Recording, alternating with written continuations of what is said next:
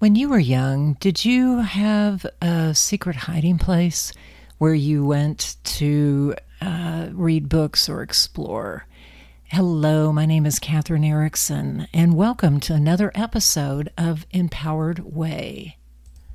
I grew up in a family of boys, so you can imagine it was noisy, it was rambunctious, it wasn't peaceful, and I had to get away. So when I was old enough, I found a perfect spot. I would climb the oak tree in our backyard and sit in the V between two branches. And after I discovered this spot, I would take my book or take a snack or take a journal, just something to contemplate and write on. And I have to tell you, that was my magic tree. And maybe that's why I love trees so much, because I felt a communion, a solace, a embodiment of love while I was sharing that time and space with our old oak tree. It was probably over 100 years old. And I remember that feeling of total safety and security and love. I've tried to bring that same feeling into my books and into my writing because I believe we're here to reconnect with divine love. If you've lost that connection, that's okay because it's always there waiting for you. And in my books, I have told or created stories of people who have lost their way, people who have hung on to their grievances and hurts and refused to seek forgiveness or refused to even forgive themselves. And that's the quandary we all face, isn't it? That for us to move on, for us to grow and evolve, we have to forgive ourselves and we have to love ourselves.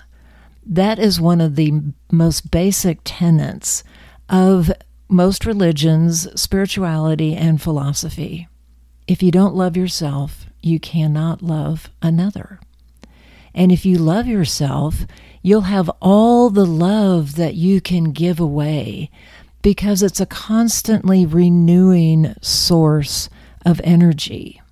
It's the best renewing source of energy, more than solar, more than wind, and that leads me into the new book that I am writing and just about to finish, called How to Be a Socialist, and that's S-O-U-L, socialist. Live your life from the soul yearnings. I'm still working on the title. But as you allow that energy of love to flow through you, you realize that that's what you're supposed to do. That's why we're here. And if you don't forgive your past, if you don't forgive yourself or others, the flow stops. So that's why forgiveness is so important. And that's why when you reach the point of looking back on your life, as I have, and I can totally take responsibility for the mistakes I've made, for the judgments that I created that turned out not to be true, for the hurt that I've caused. And I realize that other people struggle just as much as I am. So if they've hurt me, that's not on them, that's on me, because I allowed someone else to impact and decrease my own value of myself. So self-love can also be an armor almost. It can be your castle.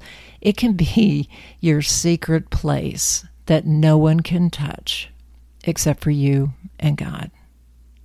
So thank you again for listening. This is Empowered Way, and I wish you all the best. Bye for now.